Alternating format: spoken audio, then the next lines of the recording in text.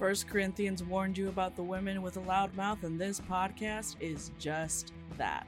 Here at the Speaking in Church podcast, we talk all about the regular people and the things that regularly happen to them in the evangelical church. It's a podcast about change, it's a podcast about seeking moral high ground, and it's a podcast for people who are just trying to deconstruct on the safe side. You can listen wherever you get your podcast, and if you want to be a guest, yes, you, regular person, you can be a guest on the Speaking in Church podcast. If you want to come on, just let us know. You're listening to an Irreverent podcast. Visit irreverent.fm for more content from my fabulous friends.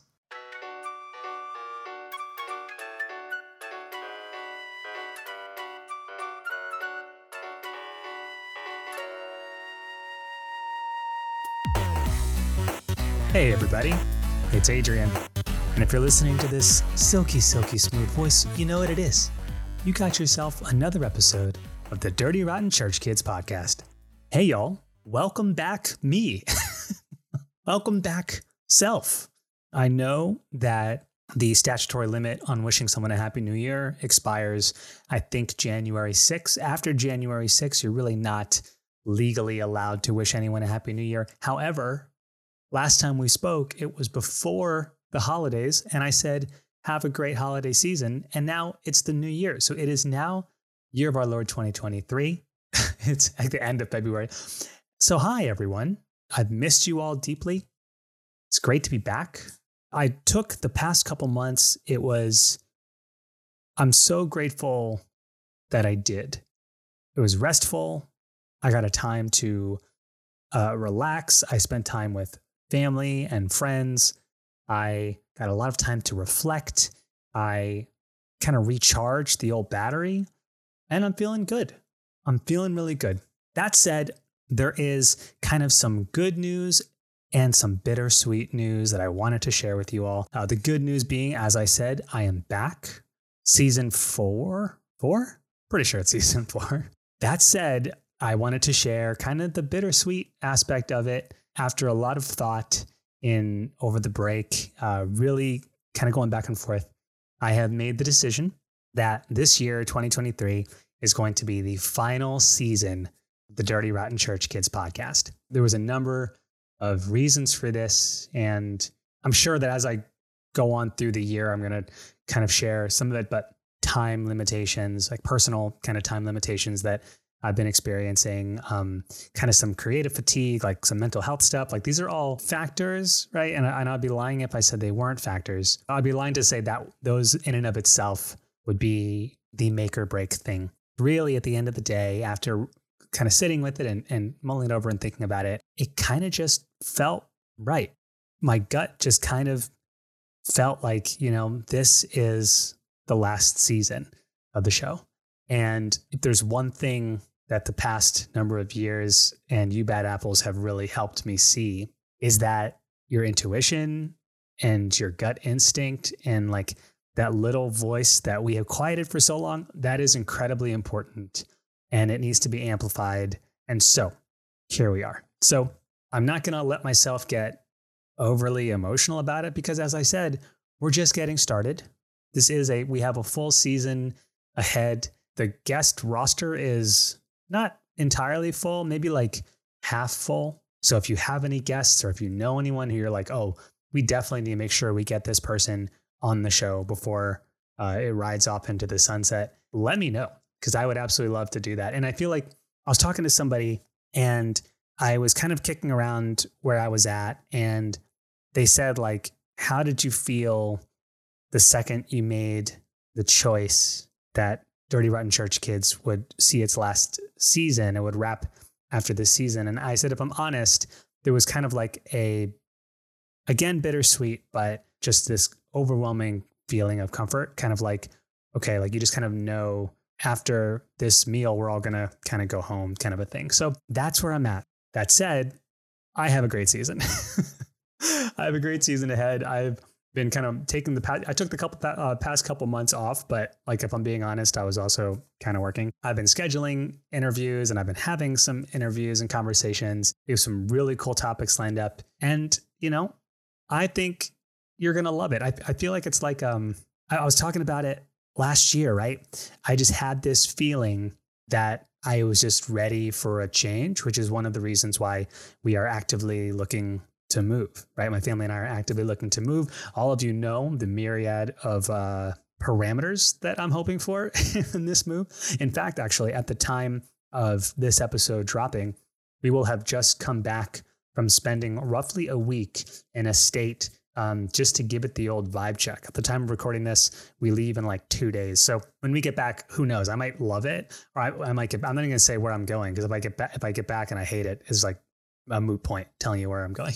So it's that kind of intangibility. It's that thing that says, like, you just kind of feel like your time within any given season is kind of approaching its end. And those of you who know me know I've never really had many opportunities to land the plane well when it comes to my creative projects. It comes to a lot of my relationships and friendships. Like, I just have really rarely have had the privilege of like really seeing something come to a nice close. And that's what I hope to happen here for DRCK. So I would love for you to stick around this last season. I think it's going to be great.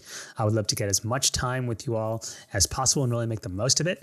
And what better person to kick off this final season of the Dirty Rotten Church Kids podcast than my friend, Brad Onishi. Brad Onishi, you probably know him from the podcast Straight White American Jesus. He's an author of a book called Preparing for War, which released at the end of last year. And he is just one of the coolest humans. There are certain people who you talk to and you just want to sit in their conversation for as long as you can, because hearing them talk is like a warm blanket. and that's what it felt like for me talking to Brad. So I'm not going to drone on, because I think he has some incredible things to say. We talk about Christian nationalism, kind of where it kind of stemmed from historically. We talk about all of the ways in which extremist Christian propaganda has hijacked American politics as we know it. We talk about what's next, what's happening. We talk about his book. At the time of the recording we recorded it back in January, and it had just marked, I think, the 2 years, the 2-year anniversary of the January 6th insurrection. I think that's right. I blocked it out of my mind. So all of those things together, right? Like this big kind of amalgamation of things. It was a great conversation. I'm so grateful for the chat. So I'm not going to blather on any longer. I'm going to jump into the season and jump into the conversation. Bad Apples, check it out. My conversation with Brad Onishi. 1 Corinthians warned you about the women with a loud mouth, and this podcast is just that. Here at the Speaking in Church podcast, we talk all about the regular people and the things that regularly happen to them in the evangelical church. It's a podcast about change, it's a podcast about seeking moral high ground, and it's a podcast for people who are just trying to deconstruct on the safe side. You can listen wherever you get your podcast, and if you want to be a guest, yes, you, regular person, you can be a guest on the Speaking in Church podcast. If you want to come on, just let us know.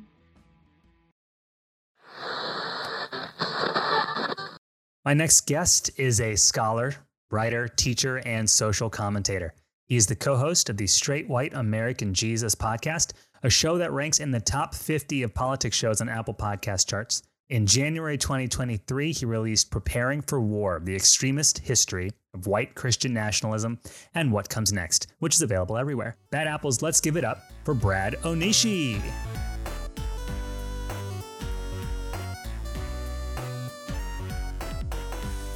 Thanks for having me. Good to be here. Hey, buddy. Hey, man. I always imagine that you just had the noise machine, you had the effect, but now I see in real life, it's just you making the sound. So, oh yeah, it's just me making the sound. I do a really good job at it too. Yeah. I've had a lot of practice. I save some money that way. No, it's good. Absolutely. You got to cut corners somewhere, man. It's tough times. It's real tough times. Brad, where are you located at, man? So I'm out here in San Jose, California, which is southern bit of the Bay Area. If you're on the East Coast, people often think of San Jose as the Newark, New Jersey of the Bay. But I will defend San Jose to the death. I think it's amazing. And we'll hear no slander of it. So send me the email. Got it. Well, it won't come from me. I'll tell you that much. I visited the Bay Area once with my wife back before we had kids. We were in are you familiar with Pinole? You know where Pinole is? Yep. We were in Pinole. I have a friend who his family owns a coffee shop out there. So we were out there, took us around to wine country, went up to Muir Woods, and we checked all the boxes, man. And it was truly a great time. I was there. I was like, if I could afford to live here, I would probably consider living here. Yeah. It's beautiful. No, we're getting some bad storms and stuff right now, but yeah, no, it's expensive and there's a lot of things that are hard here for sure, just like everywhere. But this feels like where I want to live, and we may not, we may move. I don't know what will happen in life, but everything you just named, wine country's 2 hours away. Santa Cruz is right over the hill from me. San Jose's got some of the best immigrant food and communities in the country. I could go on. Nobody wants to hear about California. Everyone hates California, and that's fine. I get it. And I have no problem with that. So. Well, California hatred aside, Brad, it really doesn't mean so much that you'd be on the show. I had the privilege of being on your show. Yep. We had a really, really good conversation then. And I feel like with the release of your book, I was like, what better opportunity than to have you join this one? Congrats on the release, by the way. That's a big deal. Yeah, thanks. I appreciate it. It's it's overwhelming, but it's really cool. Yeah. I would love to kind of set the stage for folks out here in podcast land, the Bad Apples, who do not know who you are, Brad. So you got to tell me, were you a church kid and what did that look like for you in your framework? Can we talk about that a bit? You're way younger and cooler than me, but all the jokes you make about youth group are ones that hit way hard. Cause I converted at 14, right? And so I didn't grow up in a religious home. I didn't grow up going to Bible study or vacation Bible school, none of that. And I got invited, classic youth group story, by 8th grade girlfriend to Wednesday night Bible study. In my head, I'm like, look, this is awesome because I'm getting in trouble a lot. Mom is worried about me. But if I say I'm going to Bible study on Wednesday night, dude, she's for sure saying yes. And then when I get there, I'm going to find said girlfriend and we're going to go make out somewhere. It's going to be awesome. And then, this is a good plan for every Wednesday. I met, as you can imagine, cool leaders with tattoos and guitars, and they played in punk bands and they were into MXPX and all these tooth and nail bands. And I was like, this is pretty fun. And as an angsty kid, it really answers all my questions about the meaning of life. So I went really hard into youth group. I became that convert who just is there every event, every beach day, every summer camp, every mission trip. By the time I was 18, I was hired to be a part-time intern at the megachurch and help out with the junior high group. And by the time I was 20, I was one of the full-time youth pastors, was married, was at Azusa Pacific, which is a Christian college out here in LA, and was just about to start seminary. So youth group golden child. For sure. At our wedding, there was 1,000 people because it was all the families and the youth group kids and their moms and blah, blah, blah. So yeah, there it is. Wow. Dude, you checked all the boxes. That is a career. You are a career Christian, man. Just, man, A to Z. Honestly, if you were a kid who converted, you were exactly who every single youth pastor was like, see, it worked on Brad. The recipe works. Trust the plan. You know what I mean? I had a great, I had the good testimony, I had the drug, sex and rock and roll stuff before, and then the testimony and, no Christian family. It was just, everybody ate it up. It was just, come on, it doesn't get better. Every senior pastor's wet dream is what you were. And I mean that in every sense, whatever, man. It's weird and gross, but it's whatever. Look at it how you will. Okay. So all right. So you became kind of this career Christian, a professional believer. Yeah. You got married within the church framework. What year was this when you were kind of handed the reins and kind of had the ministry hat? Yeah. So 2001, I come home from my honeymoon. I finished my second year of college, right? And we get married and we go on a honeymoon and we come back and one of the senior pastors pulls me aside. He's like, so-and-so got fired or they're on leave because we found out they were drinking beer, which is... Great. Which is awesome. And I'm still friends with that guy. I'm actually going to see him this weekend, but he got fired because he was drinking a beer once a week or something. And they were like, do you want the job or on an interim basis? And I was like, this is my dream come true. So here I am 20. I can't even go order a beer at a bar. I've been married for 2 weeks and now gone from part-time intern to full-time minister, still a full-time student, still a child, really, but it was in charge of 200 kids. So every Sunday we had 200 kids at the youth group, planned all the events, all the stuff, dealt with all the parents. Everybody's calling me. My kid's running away from home. My kid's on drugs. My kid doesn't love Jesus. You name it. We had a skate park. Like, so we had a skate park that we did, and that was with a lot of like non-Christian kids. And there's probably still some skate videos from like 2003 that I'm in, like in the background, because I'm like the youth pastor guy who's running the skate park, and like the professional skaters rolled up and we're like going hard. And here I am does anyone want to do a devotion? So anyway, yeah. Dude, that's great. Okay. So this was around 2001. So man, first of all, I feel like, I said this to you last time, Brad, last time we spoke, I was like, I feel like you and I could sit down and probably talk for hours on end. First of all, because you're an incredible communicator. I said this to you on your show, and I'm saying it to you right now. I was listening to an episode of you with a mutual friend, Mason Menega, on People's Theology. Outstanding episode, by the way. I'll drop a link in the show notes. But I was listening. I was like, God damn, this guy knows how to talk. No, you're a good talker, man. No, I don't know if anyone ever told you that. You're a good talker. You do good. No, I mean, thank you. I'm really bad at taking compliments. So I appreciate you saying that. But I also feel like we're in a movie where like you're John C. Reilly and I'm Will Ferrell, and you're like, oh my gosh, Ricky Bobby, you're a good talker. Yes. You know what I mean? So you're a good talker. All right. So you were a pastor. Talk to me about kind of the faith change component, because certainly 2001 Onishi is not 2023. So talk to me about faith change. When did that kind of happen and how did that unfold? Yeah. So 2001, if you asked me, I would have been like, I'm going to be senior pastor. I'm going to be a missionary. Like maybe we'll go, my family's from Maui. Maybe we'll go back to Maui and like start a church. Maybe we'll go to the mission field. That's what we told people. And my ex-wife, who I was married to then, was, and I'm not exaggerating here, is maybe still the most charismatic person I've ever met. Like I'm fairly good, as you say, at like public speaking or like giving a sermon. I'm teaching a class. She's the kind of person who walks in the room and it's like the room is now electric, and she's the central conductor of the charge, right? So people were just like, what are they going to do? There's so much potential here. Oh my God, it's a dynamic duo. But as I got further into my education, I was a theology and philosophy kind of major, and I just started reading and thinking. And all of a sudden I was like, I think I want to be like a Christian college professor. That sounds better. I think that's who I am. I'm a reader and a thinker, and I like that. I don't think I want to move overseas or start a church. And I want to like be in a room thinking, and I like to teach. That's good.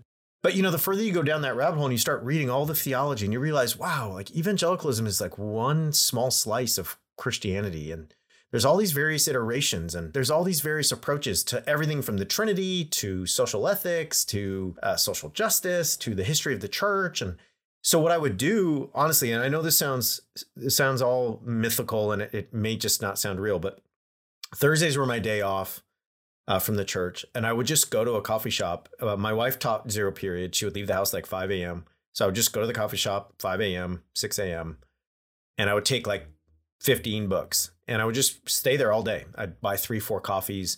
It was then that I just was like, this is crazy. Like the story I've been told is like 1/1000th of Christianity.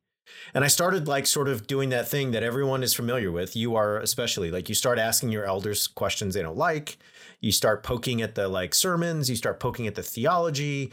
You start showing up with the Greek and like, it says this in the Greek, and people are starting to get threatened and they're starting to get weird, and I just kept going. And there was moments at the very end where I wasn't sure I believed in God, but I was like still leading the prayers in front of 2,000 people. So, man. And I want to talk about the book, and I want to spend most of the time talking about the book, but talk to me about where straight white American Jesus showed up in this. You know what I'm saying? I'm following in my heart when I accepted him into my heart. That's when that's where he showed up. And exactly. When you were 14 in the MXPX at the skate park. Yeah, man. So like when I realized all this, my then wife and I were like, we need an escape plan. I wanted to keep learning. So I was like, I'm going to apply to grad school. And she was like, well, I want to play basketball. She was a basketball player, like a college basketball player. So we were like, let's just move somewhere where you could play basketball and I can go to grad school. So we moved to England. She played like semi-pro ball there, and I started going to grad school. Well, once I got there, it was like deconstruction accelerated. It was, took 5 or 6 months, and I went from pastor to not going to church at all. We decided to get divorced because we were just like out of our hometown, not ensconced in church and community. And we're like, I love you, but I don't think we're supposed to be married. And so it was hella hard and it hurt like hell, but it was the best decision. We're still friends. We still talk. So that's 2005. And then from there, I stay like in the religion game. I get all my PhD and all this stuff in religious studies. And I really just keep sort of hovering around religion because I still am drawn to these big questions about life and existence and humanity and the human condition. If you fast forward to the Trump years, I'm like a professor in upstate New York. And I'm talking to my friend Dan, who's also an ex-minister, Southern Baptist minister, now religious studies professor. We're like, why don't we try a show where we tell people what it was like to live it? Because a lot of our friends are like journalists and researchers, but they never lived it. And they don't, it's not in their body, you know?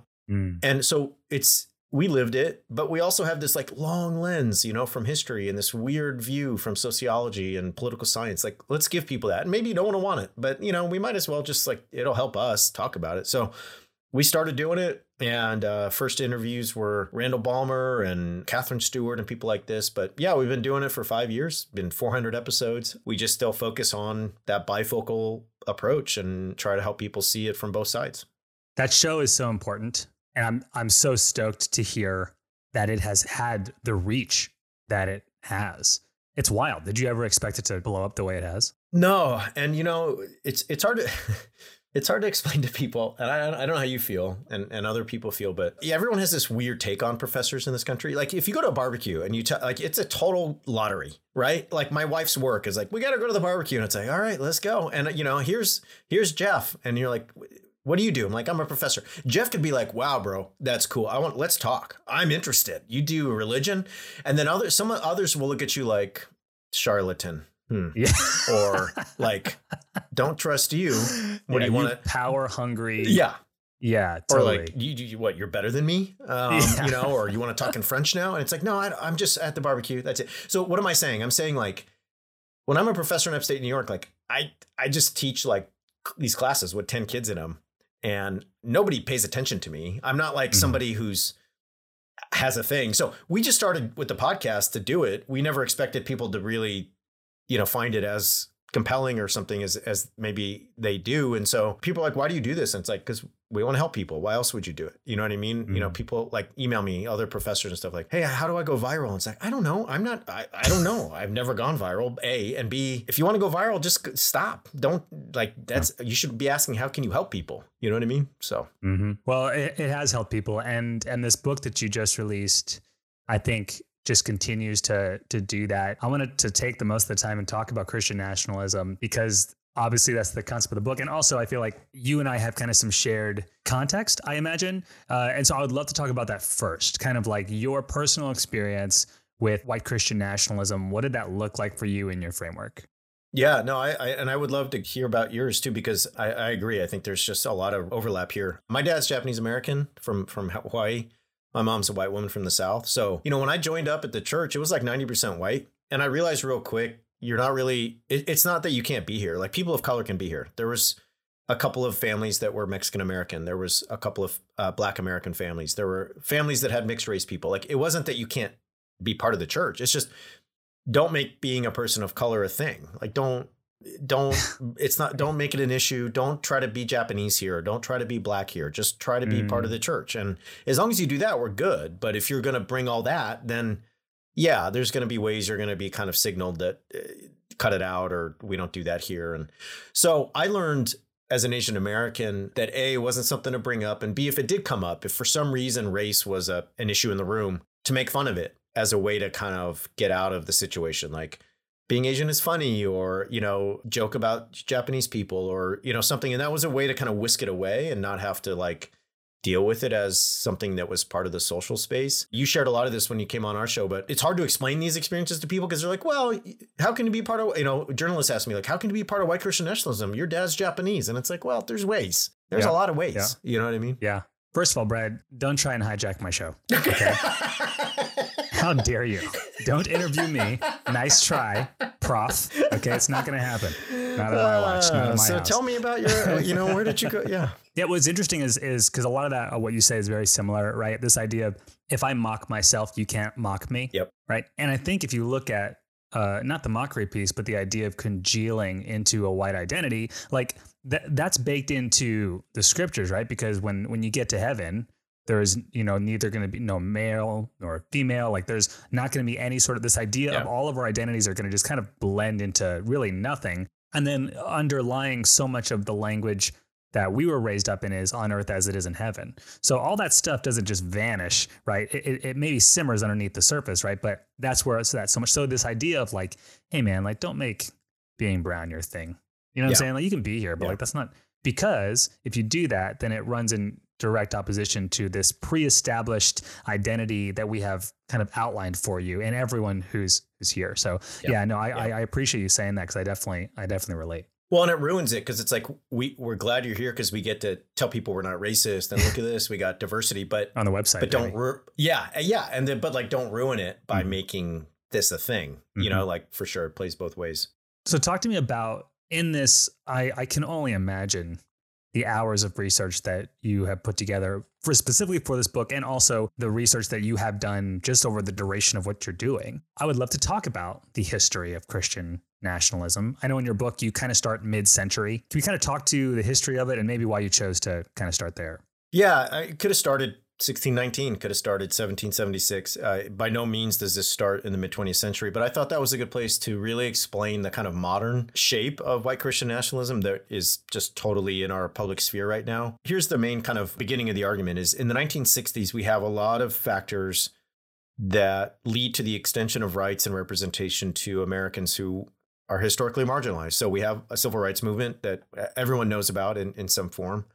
The Voting Rights Act really helps to put an end to Jim Crow and some of the issues at the voting booth, not all, in American regions in the South and other places. We also have like widespread immigration reform. And like Asian Americans will tell you, this is what led to the immigration of many folks from the Asian continent, African continent, other places.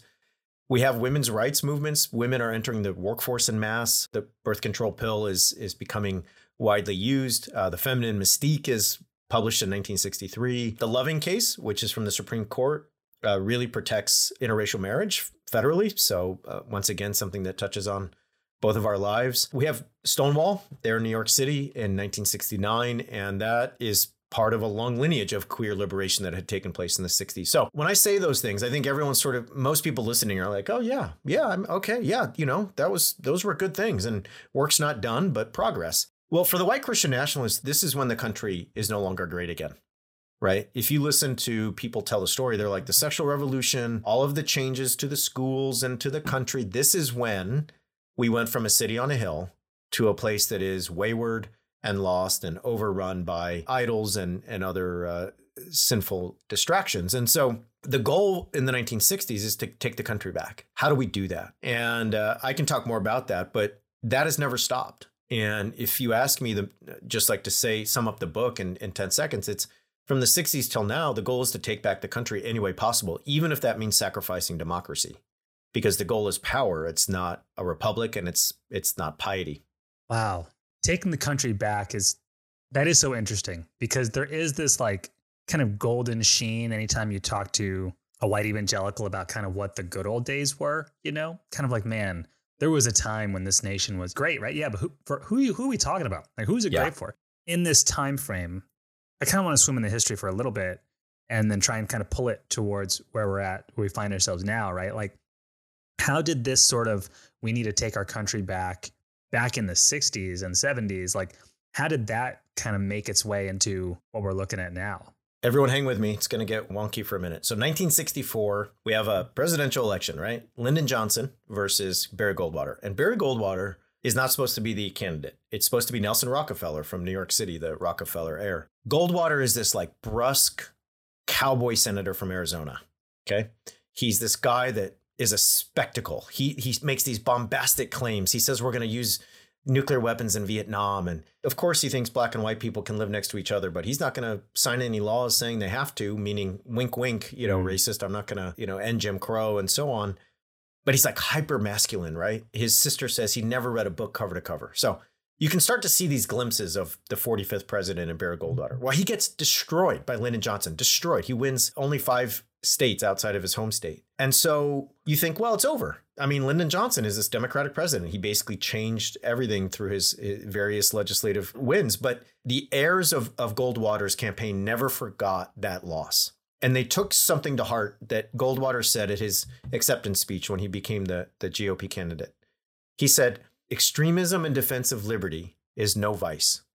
So what he's saying is if you're going to defend liberty, extremism is not a bad thing. In fact, if you want to take your country back, extremism is how you need to act. And so all the people that were in his campaign, the young 20-somethings, they never forgot this. And they went on to build all of the institutions that now are a core part of right-wing politics in this country. The Heritage Foundation, the Federalist Society, the Council for National Policy, all of those come from Goldwater like foot soldiers, okay? And they realized something early on in like the early 70s. If we're going to like take back the country through extremism, we need more votes. We can't just have this kind of libertarian right-wing political arm. We need something else. And you know who that's going to be? Conservative white Christians. And so if we can link up with some really influential conservative white Christian leaders, and we can pick a couple of really key issues, such as abortion, such as foreign policy and war, such as patriotism, and surely the family, then we can mobilize tens of millions of voters. We can get them into the GOP, and we can make this a kind of new religious coalition that will bring the extremism we want back. And you know what we share with those white conservative Christians? They don't like the fact that all these immigrants and all these black and brown people, that all these newcomers, that all these gay folks are now sort of in front of us and able to be represented and demanding rights and demanding equality and demanding fairness. They don't like it either. So they're going to get on board with us. We're going to take this country back. And again, happy to do more of that history, but that motto, extremism is a virtue, it has stuck with us for 60 years and we're still dealing with it. That's wild to me because as you're talking through it, it really does seem like a marriage of convenience, this sort of enemy of my enemy kind of thing that's happening. And it is interesting how there's an intersection because the folks that wanted to win their country back, right? I imagine there's like the face of our country now is different or whatever. They had their own kind of reasons to kind of come to the table in that way. And then on the other side, there is just this whole evangelical rhetoric around God has enemies. Like God has friends and you can be one of them if you're in the Lord's army. And God has enemies who he is going to conquer and ultimately devour. So it is interesting that like they seemed like they were ready. Like the soil was perfect for them both to just climb in bed together, you know? Well, here's what they share, right? Is the story they tell. And this is something I think is really key to understanding about white Christian nationalism is it's a story. It's a story about the United States. Okay. So they share the enemy of the enemy thing is really key. They share a story that says the people who founded the country were white Christians and they were white Christian landowning men. And the country is great when the social order is in its proper place. White Christian landowning men in charge. And it doesn't mean, going back to the church thing I talked about, doesn't mean you can't be here, you know, Asian folks, black folks, brown folks. Doesn't mean you can't be here, immigrant. It just means white landowning Christian men are going to be in charge. So just know your place, play by the rules, and everything will be fine. But in the 60s, that really starts to break open and that social order is no longer in place. So the political groups that I talked about from the Goldwater campaign and the religious groups, the white evangelicals and many white Catholics were like, if we team up, we can get the social order back in place and then the United States will be great again. Then all of this chaos, all of this, I mean, you know the words that we used to hear in church. Oh, there's so much chaos in the world. There's so much confusion. There's so much anger. There's so much disrupting traditional values. We can get all that back in order if we team up. And so, yes, it was a marriage of convenience. There's an enemy of my enemy thing. And there's also we share a story, a broad story of the nation that we want to like put back in place. Wow. When this sort of conversation came where they're like, how do we iron out the issues that will get people coming down to the polls? Did these sort of white evangelicals care that much? Like prior to this sort of like uniting around certain fundamental issues, what did it look like prior to that? So here, this is the really fun part. So both groups, like coming back to like the marriage of convenience, both groups really did not favor desegregation. So like in the 1960s, right, we have a lot of schools in this country that are being desegregated in the South because of Brown v. Board of Education, which is 1954. All of these schools are now like, hey, they have to be integrated. So what was the workaround? The workaround was create Christian schools that are part of churches, private Christian schools, and send your kid there and everyone will be white. And then you don't have to go to that integrated school and blah, blah, blah, right? So what do the evangelicals really care about? They care about this. They care about desegregation as an attack on family values. And you think I'm lying or that's just hyperbole? It's all in the book. I have all the receipts, right? What happens eventually is the government's like, look, if you're going to run Christian schools that are basically like segregation academies, we're not going to let you be tax exempt. We're going to just tax you because you can't be out here doing segregation and let us recognize you as a tax exempt organization. And this is where that family values rhetoric really comes in handy. Because what happens is this issue gets turned into you're attacking the American church. You're attacking the American family. You're attacking God-fearing, America-loving patriots who just want the best for their children. Is that what you really want to do? So the family values stuff starts to really work, get the desegregation fight. And then there's this realization, family works. If we have family issues, that works because people get riled up. And we see this now in school board meetings and PTA and CRT and all this, right? So then it becomes abortion. Prior to the 1970s, white evangelicals were not against abortion on the whole. In the 1960s, 90% of Texas Baptists, people in Texas who were Baptist, supported abortion in some form. The head of the Southern Baptist Convention supported abortion in some form. But there was this like realization, if we cook up a recipe where abortion is murder and we sell it as a biblical principle that has been followed by Christians since Christ, all of those millions of votes we wanted, we can get those quickly. Because if you're a mom sitting in the pew, if you're a 38-year-old dad who wants this best for his kids and you don't pay attention to politics, this will get you going. You'll go vote for this, won't you? So desegregation and abortion kick all this into gear. I'll give you one more is war. Evangelicals and the political operatives we're talking about, they loved war. They wanted a hawkish, aggressive America. Jerry Falwell held I Love America rallies, and he would have like military music. And check this out, Adrian, he would have an altar call at the end, right? Yeah. But it wasn't an altar call to like accept Jesus. It was an altar call to save America. So if you want to come forward tonight and commit yourself to saving America, you get down here because we're going to do that. So who's ready? Who's ready to convert tonight to be a real American? And he did this all over the country. He'd have a choir. It was wild. So segregation, abortion, war are these great motivators in a very tragic way. Oh my gosh. I had no idea. I didn't know what you were going to say. I didn't know where you were going to say. I'm like, what? I'm like, where is this going to go? Yeah, shouldn't have told this guy he was a good talker. Spoke too soon. No, more like this is the plot twist. Like I was literally titillated as you were speaking.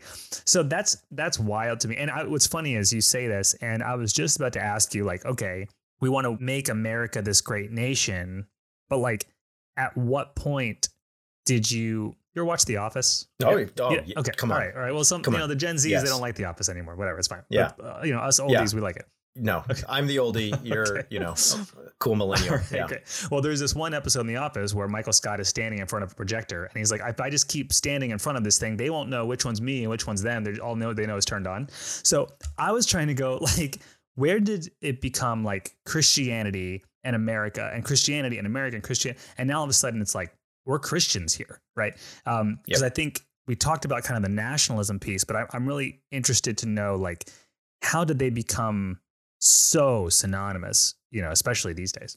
Yeah, no. And I think if you think about the story that we're discussing here, that it's a Christian nation, what's really a kind of essential part of this is that it's not that we're trying to be good Christians. It's that what we're invested in is a country that we believe is a chosen nation that has been given a divine call, a unique place in history. So it's not that we're just trying to build a church that obeys God. We're trying to build a church in service of the most unique and special country ever to exist on this earth. So we will have I Love America rallies, right? We will have the American flag next to the Christian flag every time we go to church. We will think of July 4th as a Christian holiday and an American holiday. All of the stuff we hear about today, the war on Christmas and you hate this country, get out and all that, it really does have deep antecedents in the 60s and 70s for sure. Got it. Yeah, I hadn't really realized the sort of American exceptionalism it makes sense. America is so exceptional. Like we are just this perfectly executed experiment. Like, look how we did it. The stars lined up perfectly and we're great. And how could that have happened if it were not for God, right? And so this idea of like, so clearly we're chosen and we need to protect this. There's a good way to think about that American exceptionalism, right? So there's the city on a hill motif. And some of you all out there know Matthew chapter 5, verse 14, Jesus says, you'll be a city on a hill. And this is all part of the Sermon on the Mount. Okay. So that's Jesus talking to his disciples. But in 1630, John Winthrop, who becomes the first governor of the Massachusetts Bay Colony, says that when we go to the New World, we will be a city on a hill. Well, that gets picked up. John Kennedy says it, everybody's favorite handsome Democratic president. And then Ronald Reagan loves this, city on a hill. Newt Gingrich loves it, right? So it gets used a lot now. But let's just like take that apart. If I say that America is a city on a hill, I'm saying whoever is in charge, the Ronald Reagan as president, John Kennedy as president, they're Jesus in the story. And I'm saying to the nation, you are akin to those who were like listening to the Messiah give his most important sermon while on earth. Okay? That is what you are, American. And so when it comes to other people groups and their values, their ways of life, their food, their traditions, their holidays, you are the city on a hill. You know, this country used to be a city on a hill, but you know what happened? And I'm going to give a sermon now. What happened is some people got up in the city that weren't supposed to be there. Yep. And, you know, sometimes when you have a city on a hill, too many people want to get in and you have to build a wall. Right. Yeah. And, you know, that's part of God's plan, because if you're going to be a city on a hill and you're going to shine to the rest of the world, you got to make sure you can keep your streets clean. And you don't want people who, you know, are disturbing the peace, causing confusion, leading the youth astray. So building a wall, that's biblical. A really strong anti-immigration stance, biblical. Not wanting new people to come here and like replace white folks, biblical, because it's a city on a hill and you're a chosen people. So yes, you serve God. And yes, it is a call to the Great Commission in Matthew 28 to the whole world, but it's really a call to this really one divine country. We should all just be glad we get to sit in it, right? Wow. Yeah. This idea of separateness in the world, but not of it, chosen, it really, and it's again, and as you're talking, I'm like, there is so much of this Christian exceptionalism baked in the language of the scriptures. And so it lends itself to this idea. And if you're looking at the historicity of the text, right, it was these Jewish people who were like persecuted, preserving their identity and their traditions. And like that was probably really accurate for them because it was a survival conversation, right? So it is interesting that now all of a sudden it's like, it's not just survival, baby. We're thriving. Like we're going to rule it all. Yeah. It's domination, right? So I want to, and you mentioned the wall thing. I think that lends itself really well. So how did we go from, we need American values, we need family, right? I want a Jesus fish on my shit. How do we go from there, right? To, you know, the first orange president? Like, how did we go from there to Donald Trump? You know, what was the domino effect there? I talked about Ronald Reagan, and there was this. So let's just do one more piece of history, just for all the kids out there who, you know, having a hard time sleeping tonight. So 1976, we got Jimmy Carter in the White House. All right. So most of y'all don't remember Jimmy Carter, but Jimmy Carter's like built in a lab to be a great white Christian president. He's like built in a lab for this, right? Because he is born in rural Georgia. He's a Southern Baptist from the day he's born. His family is devout Southern Baptist. He is a peanut farmer. He becomes a military officer.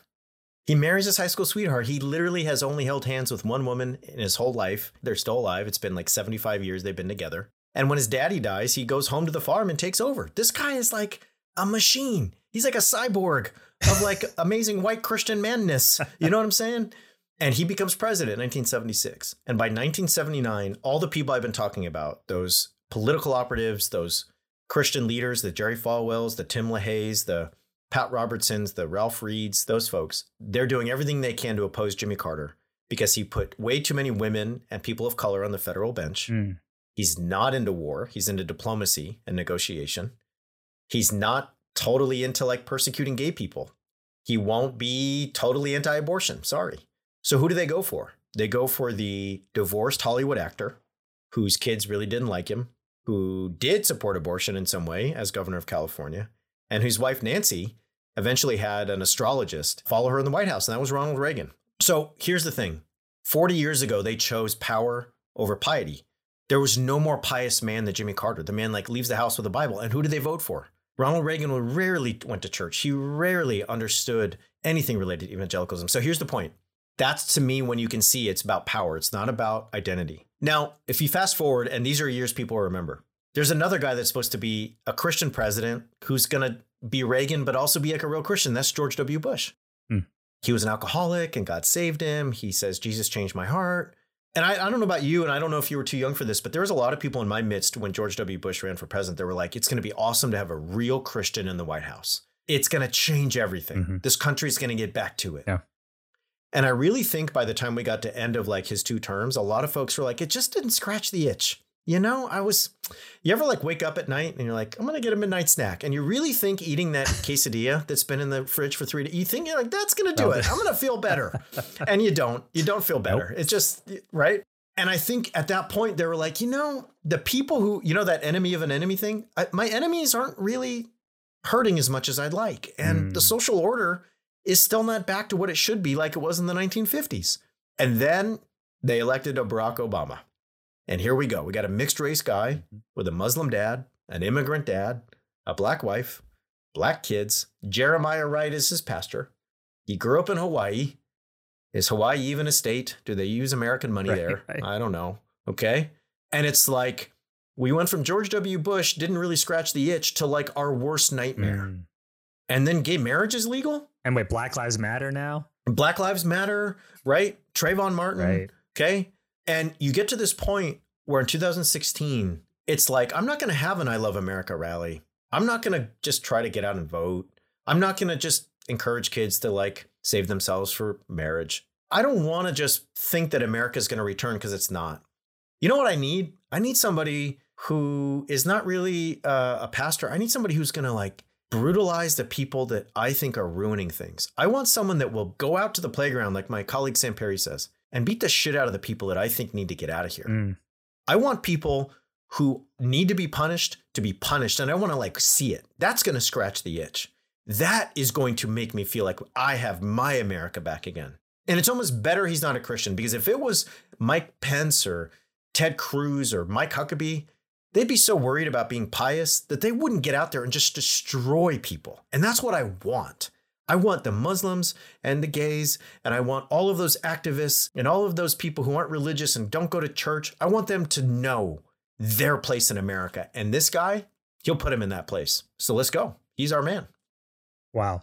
It is so interesting that it's like this sort of God draws straight lines with crooked sticks. And so it's kind of like, God can use anybody. God can, who are we, and so I think there is, and I'm speaking from experience because so much of my faith change or my deconstruction, like it happened completely in line chronologically with this whole turning of events where you see people who were very much Jesus, especially us Reformed guys, right? Everything's about Jesus. Don't worry about drinking beer because it's all about Jesus. Don't worry about tattoos because it's about Jesus. Like all that matters is Jesus with a capital J, right? And so then when all of a sudden this whole theology, which is baked around the person and work and life of Jesus, start like really kind of kissing the ground that Donald Trump walks on, we're like, are we talking about the same Jesus we were just talking about like a week ago in that like 8-week sermon series about Titus, whatever? So yeah, shout out to Titus, my man. Shout out to Titus.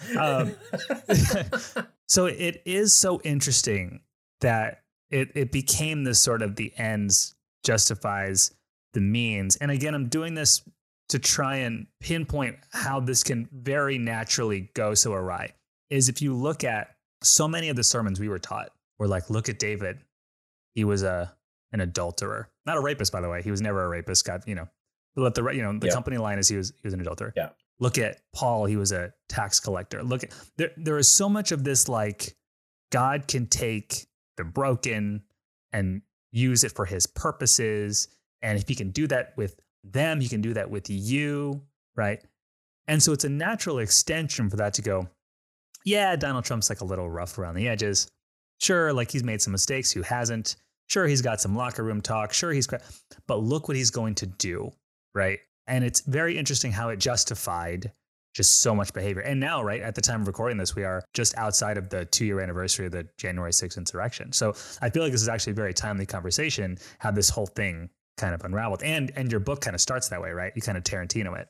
Yeah. And I think that what you're saying is really a big part of why so many folks over the last 5 or 6 years have found their way out of churches, because, at some point you just have to say to yourself, like, any encouragement for us to put on the virtues of God and the godly character, it just seems such like trite language when you all are, as you say, so invested in this man who does none of that. And so if I go back to history, like, the Reagan example is one where he's not necessarily an evangelical and he's really not a lifelong churchgoer, but he's really good with those audiences at making them feel like he gets them and he wants to like play the game. Like he walks into that room full of evangelical ministers, or he walks into the church and he's an actor. He knows his audience. He knows what character to play. He knows what language to use. Right. Mm-hmm.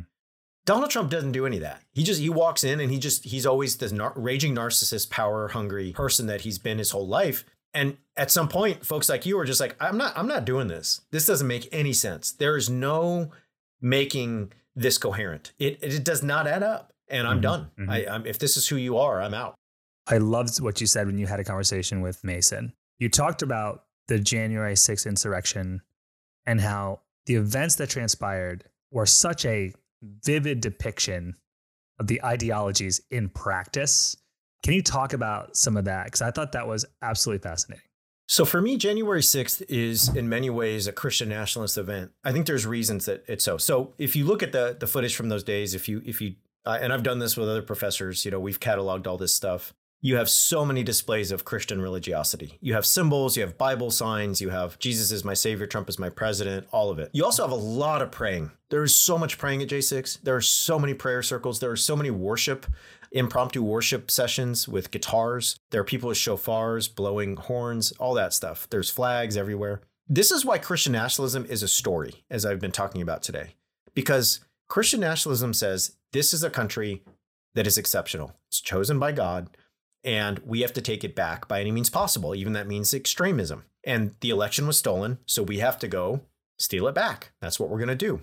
But if you are various groups within that MAGA cosmos, if you're the 3%er, the Oath Keeper, the Proud Boy, if you're the Pentecostal Christian, if you're the person who just got caught up in the crowd, if all of the various strands and threads that are present there, you can all unite under a story that says, we are the founders of the country chosen by God, here to set it back on its right course. Sure, I haven't been to church in 3 years and I can't quote scripture, but yeah, I'm going to pray with this pastor.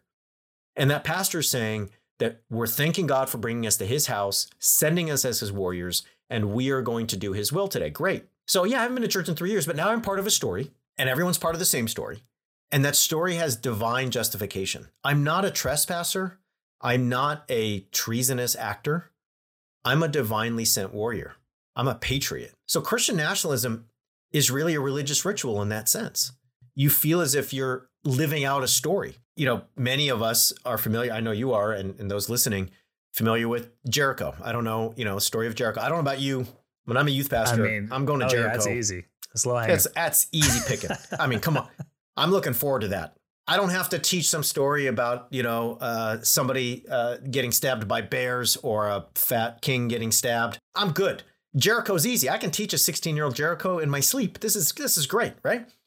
So you teach Jericho and it's like, yeah, they believed God. They walked around the city and the walls fell down. It's awesome. That's what you should do. Believe God. Don't worry about the world says about you. Trust in him. They're going to think you're crazy, but it's all good. And then that kid raised his hand and he's like, hey, but like when they went in there, they like killed everyone, like men and women and children and animals and shit. Is that what God wanted? And you're like, well, A, I wish you hadn't read that part, but B, sometimes things get messy and people don't obey God and things happen. And right, Adrian, what happens from November, December, all the way to January 5th? Jericho marches. There are Jericho marches in swing state capitals and there's Jericho marches in DC. And if you ask people about it, they're like, yeah, I'm here to pray that God will make the walls fall down and there is a miracle. And you're like, yeah, yes. But if we put you in the story, are you not praying that maybe the walls fall down and you get in there and kill everybody? Because that's the story. That's the one you've chosen. So should we talk about that? And, that is a little bit of what was attempted. So anyway, that's to me why the religious dimensions of J6 are so important to see and to discuss. Absolutely. I want to go to And obviously I want people to read this book. So I don't want you to hit it point for point everything in the book. I'm sure that's not what's happening right now. But right in the title, you talk about what comes next. And if we're talking about extremism and we're talking about kind of like some scary bells ringing right now, like I've seen this part of the movie, like there's just a little bit of a tremor underneath all the instrumentation. There's some scary shit about to happen, right? Like I've seen Midsommar. So like what happens next, or what should we be preparing for? I think there's a couple ways to talk about this, right? I think in some ways, like the 2022 midterms were not nearly as bad as people thought. And some of the candidates that were really like buying into the big lie and election deniers, they didn't win. And I think that's good. I think people came out to vote for democracy. I think a lot of people voted for reproductive rights and in the wake of the Dobbs decision. So all of that, I think, is really a sigh of relief. But I will also say that we live in a time when if you notice the little fires everywhere, they start to kind of appear all over the map of this country. So in North Carolina, about a month ago, somebody destroyed a power grid because they didn't want Drag Queen Story Hour to happen. So they were like, I'll just destroy the power grid. I don't care if everyone doesn't have power. Let's just do it. Domestic terrorism. I'm in.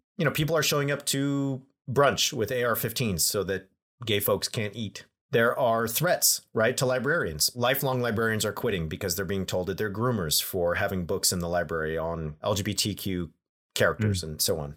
Teachers are being told that they're pedophiles because they are willing to discuss sex and gender and class in ways that are related to, literature or history and so on. You have people sitting outside of drop boxes in Arizona with AR-15s, just making sure, quote unquote, that nothing fishy is happening. There's a lot of those little stories that pop up. In Coeur d'Alene this summer, Idaho, Patriot Front, white nationalist organization, was seconds away from a massacre.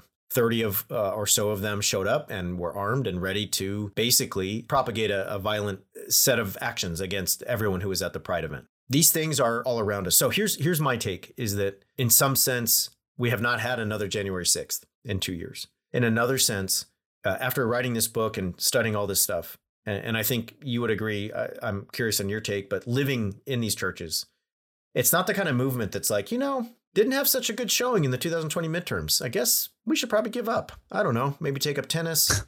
I've been hearing pickleball is popular. I don't know, this whole politics thing, who needs it? Not that kind of movement. I don't think the 2020 midterm disappointment is like going to thwart plans A, B, C, D, and E of a group that's been trying to retake the country for 60 years. So Ron DeSantis won his election mightily. In New York, there was a GOP takeover in congressional seats. Marjorie Taylor Greene, Lauren Boebert, Matt Gaetz, they're all still part of our Congress. There are MAGA takeovers of school boards all over the country, including my home district in Southern California. What comes next, I think, is a continued fight. It's a continued test of protecting American democracy, multiracial, multi-ethnic, pluralistic democracy against what is in essence creeping authoritarianism and proto-fascism. And so I think that's what's at stake. Brad, I want to be respectful of your time. I know we're coming up on the hour. I try and land the plane with questions like these. I think especially, maybe this could use a little bit of levity because, man, this is like some heavy stuff. No way. Yes. Oh man, I need to go to bed after this, Brad. So thank you. It is bedtime for me, man. So thank you. I need to, I don't know. I am such good company. Really good. People love. Yeah. Hey, if you're having a party, email me. I will come, and it'll be a blast. I love it. So, I love it. On this side of your faith change, right? You talked about coming up in church, a lot of stories we have in common. There was something within that evangelical story. There was something that brought you, I don't know, some sense of happiness, identity, joy, security, whatever it was, right? On this side of things for you, Brad, what have you found? What do you participate in? What do you consume? What do you do these days that perhaps is maybe scratching the same itch that your evangelicalism did once upon a time? All right. You asked the question. I'm going to give you my answer. So when I convert at age 14, right, I'm a pretty angsty kid, depressed. I go outside a lot, stare at the stars. What's the meaning of life? Why are we here? Is there any reason, to live? What does it mean to be a good person? Do bad people ever get punished? That kind of stuff. And so when I enter the church, I find really quick and certain and absolute answers to all of those questions. And when you're an adolescent, when you're 15, 16, 17, it's really satisfying. And it's really helpful because you have this like unshakable set of responses to any existential threat that comes upon you. You also have a community of people that'll do it with you. They'll pray with you. They'll hang out with you. They'll invite you to Bible study, youth group, bonfire night, whatever. Okay. What eventually happened for me, and I think a lot of us, is not only the politics we've talked about today, but those like adolescent answers, those very reductive binary answers to the most fundamental questions of being alive, no longer sufficient. You're like, it's just so much more complicated than that. As I get older, the world is gray. The world is full of nuance and complexity and really just hard issues that are just not easy to like reduce to this or that, us or them, here or there. And so now when people ask me like, well, what is it that is joyful about, being human? And for me, it's all of that. It's all those things that you're told as an evangelical that are scary and disruptive and frightening, the complexity, the not knowing, the uncertainty. To me, that is a huge part of the beauty of the human condition. So if we think about what it means to be human, you show up in this world and you didn't choose to be here. You just popped out and you came here. You're like naked and crying and you not know where you came from. I mean, that's embarrassing. Like if I show up somewhere, Adrian, naked and crying and I don't know how I got there, like you probably had a pretty good party and things got weird, right? That's embarrassing to like just wake up naked and like crying and like, I have no idea how I got here. That's not a good night. That's scary. It's dangerous. It's a lot of stuff. So you showed up on earth that way. Dude, it's embarrassing just to be human because you showed up here and you didn't even want to be here. And here you are and you got to deal with it. And unlike a lot of other creatures on this planet, you're like acutely aware of yourself and other people. And you're even acutely aware of the fact that you're going to die someday. You're mortal. And that opens up this space that you're like, what am I supposed to do with that? That awareness opens up this space that you're like, how do I ever solve or resolve that? Like it's a really painful condition to have. And evangelicalism and a lot of other ideologies and religions, they offer to solve it. They offer to fill the space and just say, no more. But I think for me, as I think about it, I always just want to resist filling that space. Because I want to think I'm a creature that showed up here with no choice and I got to leave here with no choice. And the thing that's closest to me, the thing that like structures every moment of my day, every second of my existence is the fact that I'm temporal and mortal. It's why I do everything I do in the way I do it, because I'm not going to live forever. And yet that thing, that death that I think about and I know is coming at some point is something I'll never experience because I won't be here as soon as it happens. And I'll never know it because I won't be here when it happens. So the thing that's like most intimate to me is the furthest thing from me. And the thing that structures who I am is the thing I'll actually never know or understand. And that's just like a crazy, crazy hard condition to have. So you're telling me I'm like embarrassing myself by showing up here naked and crying, not knowing how I got here. And the thing that structures everything about me is like a thing I'll never know or understand.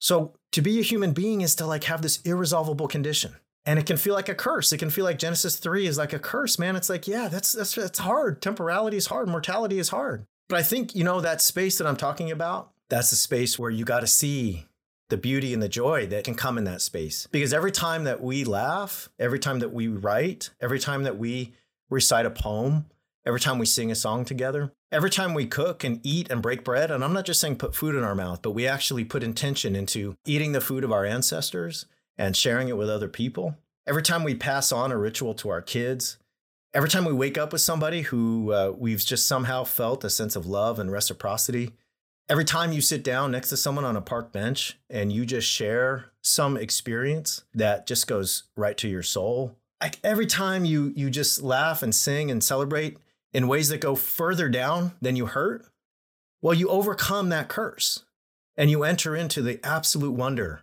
of being human. And it's not a condition you can solve, but it is one you can celebrate.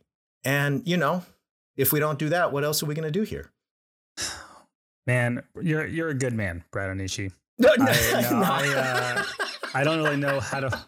Charlie Brown almost did say Charlie Brown, but I was going to date myself. I don't. No, I am so appreciative of you. I don't think you know just how much I appreciate you. The work that you do, that was lovely. And thank you for that. I'm going to be sitting on that for a while. Brad, where can folks find you, support you, participate in the work you're doing, and interact with you? Yeah, so we're at Straight White JC on Twitter, and I'm at Bradley Onishi. You can find us on Instagram too. We do our show, Straight White American Jesus, 3 times a week, so come hang out. We have a lot of, I think, cool things happening over there. Be talking about my book all over the country, so if you're in Philly or San Francisco or Seattle, check out our link tree because we have places I'm going to be showing up, and if you want to come hang and talk about like all this fun, like if you have a party and you want to invite me. Yeah, man. And just like have a hell of a good time. Then just, a couple of Diet Cokes and things get real crazy with me. So yeah, just let me know. Naked and crying. Let's do it. This is great. Brad, thank you for your time. I appreciate you so much. This has been a blast. Come back anytime, okay? Thanks, Adrian. Thanks for having me.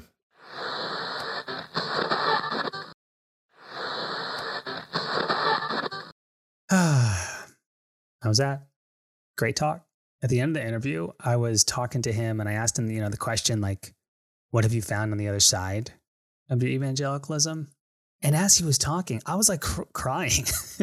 You can't see it. I actually am going to start doing this thing where as much as possible, I'm going to start posting the entire video interview on the Patreon this year, just for the last season. And if you look, you can like see me really sitting with the things he was saying. And I was like, really trying not to cry. And the question I asked him, I'm not going to lie, I was kind of expecting to be like, I like to surf. I like to surf, Adrian. That's what I do. That reminds me of church. But he really said something that was much lovelier than I ever would have expected. And it was something that I have been sitting with a lot. So I'm so grateful for him. I'm glad we had kind of the opportunity to talk.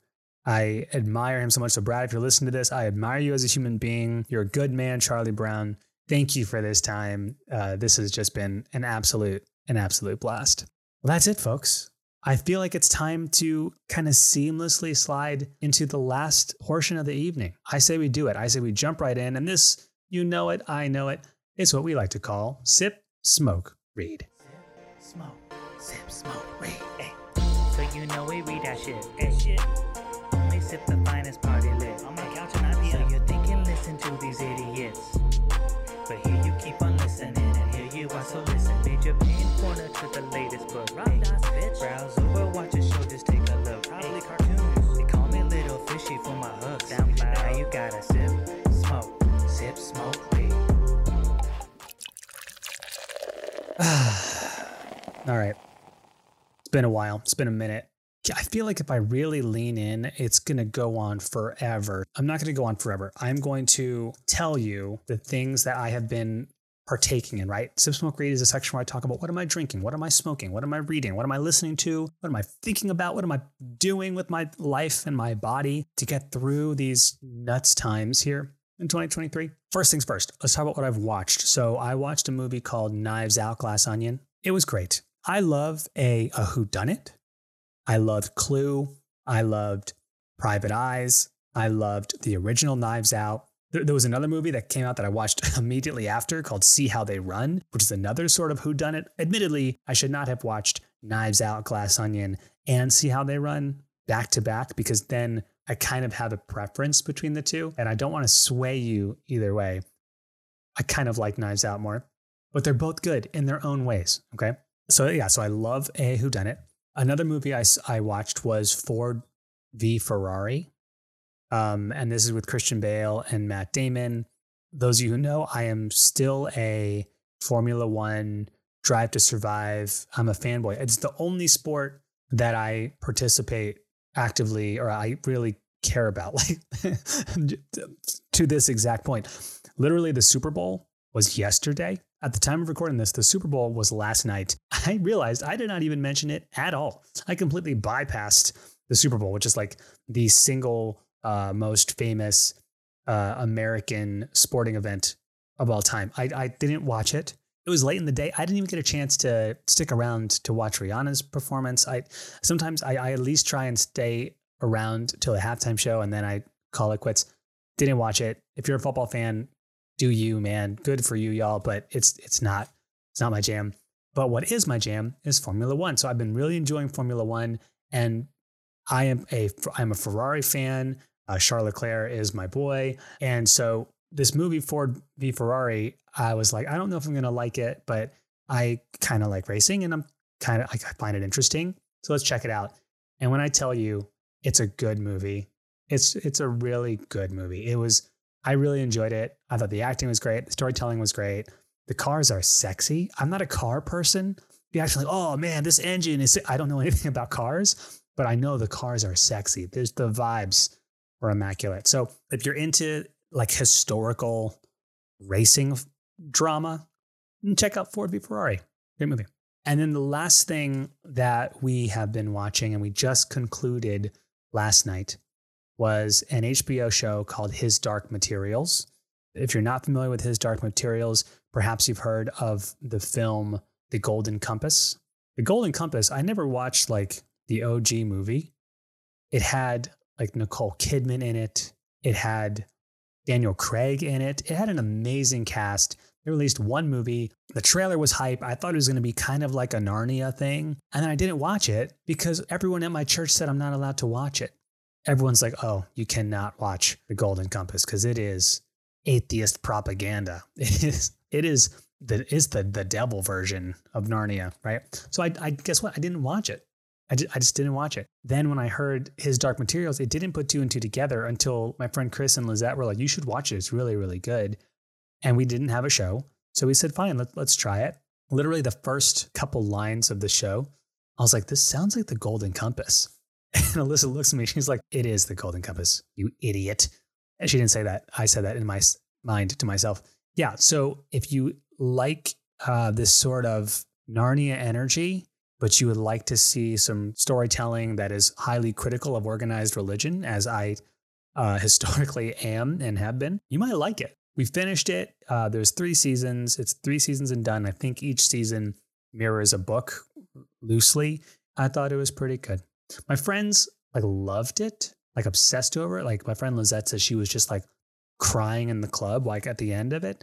I wasn't crying in the club, but I think it's a fun show. I think it's worth the watch. Watch the first season. That's what I would suggest. If you don't like it, then don't follow through. But if you do like it, stick around. I think it's pretty good. What else? Okay. There's 2 drinks that I have participated in. I don't really drink as much these days, y'all. One of the things called a Pisco Sour, which is like a Peruvian brandy. Like Pisco is like a Peruvian brandy. And my friend made them for us. And it was absolutely delicious. I don't really know what other instances where I would go for that spirit, but it was outstanding as a sour. I made a elderflower Mexican 75. And the reason why it's titled the Mexican 75, I guess, is tequila. A French 75, for those of you who don't know, is gin, simple syrup, and lemon. The Mexican 75, I guess, is that it uses tequila and lime as the components instead. And then I used an elderflower liqueur with it, and it was chef's kiss. I love an elderflower anything, really. You know, I love an elderflower tonic. I love an elderflower anything. So if you're into, and Prosecco, sorry. I forgot the biggest component of a French 75 and a Mexican 75 respectively is the Prosecco. So that also was really, really good. That's what I was drinking. Another thing that I've recently gotten into. So those of you who know, I started doing martial arts about 6 months ago. And it was like something I wanted to do as kind of an embodiment practice. And so I was doing a martial art called Krav Maga, and it was really good for me from an embodiment standpoint. That said, I have recently picked up another martial art as well. I'm just like collecting I'm just trying out different things. I just want to taste every pie in the display. You know what I'm saying? I just want to go to the diner and just try every pie in the display. So the martial art that I have recently started taking, and I've only been doing it for about a month, is Brazilian Jiu-Jitsu. And it has been pretty eye-opening, and it has been a very embodying experience. And I mean that in like the fullest sense of the word. And like, I have not rolled around, done like a somersault, like a backwards somersault on the floor in years. I am 33 right now, turning 34 in a month. I have not like lain on the floor and like rolled around. I felt like I was like pretending to, like, I felt like I was a kid again, pretending to be a chimpanzee or something. So it has been like an incredibly fun and very humbling experience. I feel like when I was doing Krav Maga, I can like do like a punch and a kick, and I can just like pretend to be someone who knows how to punch and kick. You know, I've watched movies. I've seen John Wick. You can like kind of pretend to be good at something. You really cannot pretend in jiu-jitsu. So if there's one thing that I have like been really kind of coming to this realization, which that has been really good for me and my growth and my healing, has not been like I think everyone should like work out, but I think everyone should find something that embodies them. And maybe it's working out, right? Maybe it's something like martial arts. Maybe it's like ice skating. My friends picked up ice skating, are taking private ice skating lessons. And they're like, it is one of the most or like longboarding. We got Wilder a little skateboard and I borrowed my buddy Chris's longboard. I don't know how to fucking longboard, but it is an example of an embodying experience. Or maybe if like that isn't your thing, do a body scan or meditate or I don't know, like crochet or there are a million, there's so many different things that like pull you out of like this like sort of hamster wheel of thinking and overthinking and thinking and overthinking and pressure and anxiety, at least for me. And putting yourself into something where it's like you have to enter a sort of flow state and you're using your body in a way that feels good to you. I cannot recommend that enough. And I feel like that has been one of the biggest things that I have gained in the past really 6 months. Like the past 6 months I feel like not a new person, but I feel like I'm like rediscovering versions of Adrian that I just haven't really interacted with in so many years. And so, I am not someone who is prescriptive in any way. This is entirely descriptive. So I won't tell you what to do, but if I can tell you what has been really wonderful to me, it has been trying a bunch of different things that I feel like could possibly give me an embodied experience for any length of time. And it can be physically exerting, but it doesn't have to be. And it can be something you pay for, but it doesn't have to be. But yeah, I would just recommend that for everyone. And if you want to do jiu-jitsu, you can do that too. I think it's been a lot of fun. So that is that. Everyone, this has been the first episode of the Dirty Rotten Church Kids podcast. You can visit dirtyrottenchurchkids.com for the Twitter, the Instagram, the TikTok, the Patreon, and the Teespring. If you join the Patreon this year, it's going to be access to the Bad Apple Only Discord. And then I'm going to start releasing video content of the full conversations. They're going to be like kind of unedited. I'm not going to lie. So if you're expecting like a really cool, highly edited show, it's not that. It's literally just going to be like when I record these conversations with my guests, my engineer and producer, Del Breezy, pulls the audio, but like the video is there. And sometimes it's laggy, sometimes it's perfect, sometimes it's awkward, but usually it's a ton of fun. So I'm planning on just like pushing that over to the Patreon. So everyone, it's good to be back. I missed you all. And I am really looking forward to what this year has in store. If you want to send me an email, you can send me an email at dirtyrottenck@gmail.com. And I think that's all I have to say about that. Thanks again to Brad Onishi. You're a rock star and a wonderful human being. Everyone, thank you for listening to this episode of the Dirty Rotten Church Kids podcast. Keep up the dirty work, everyone. And remember, it's all going to be okay. A big huge shout out to Brad for guesting on the first episode of the year. It is great to be back, and I am so excited for the episodes and guests lined up for this final season of the dirty work. I believe in communism. Wrong. Communism. That is, if Tom Hanks and Meg Ryan can go through some heartfelt struggles and still end up happy, then so can we. 1 Corinthians warned you about the women with a loud mouth, and this podcast is just that. Here at the Speaking in Church podcast, we talk all about the regular people and the things that regularly happen to them in the evangelical church. It's a podcast about change, it's a podcast about seeking moral high ground, and it's a podcast for people who are just trying to deconstruct on the safe side. You can listen wherever you get your podcast, and if you want to be a guest, yes, you, regular person, you can be a guest on the Speaking in Church podcast. If you want to come on, just let us know.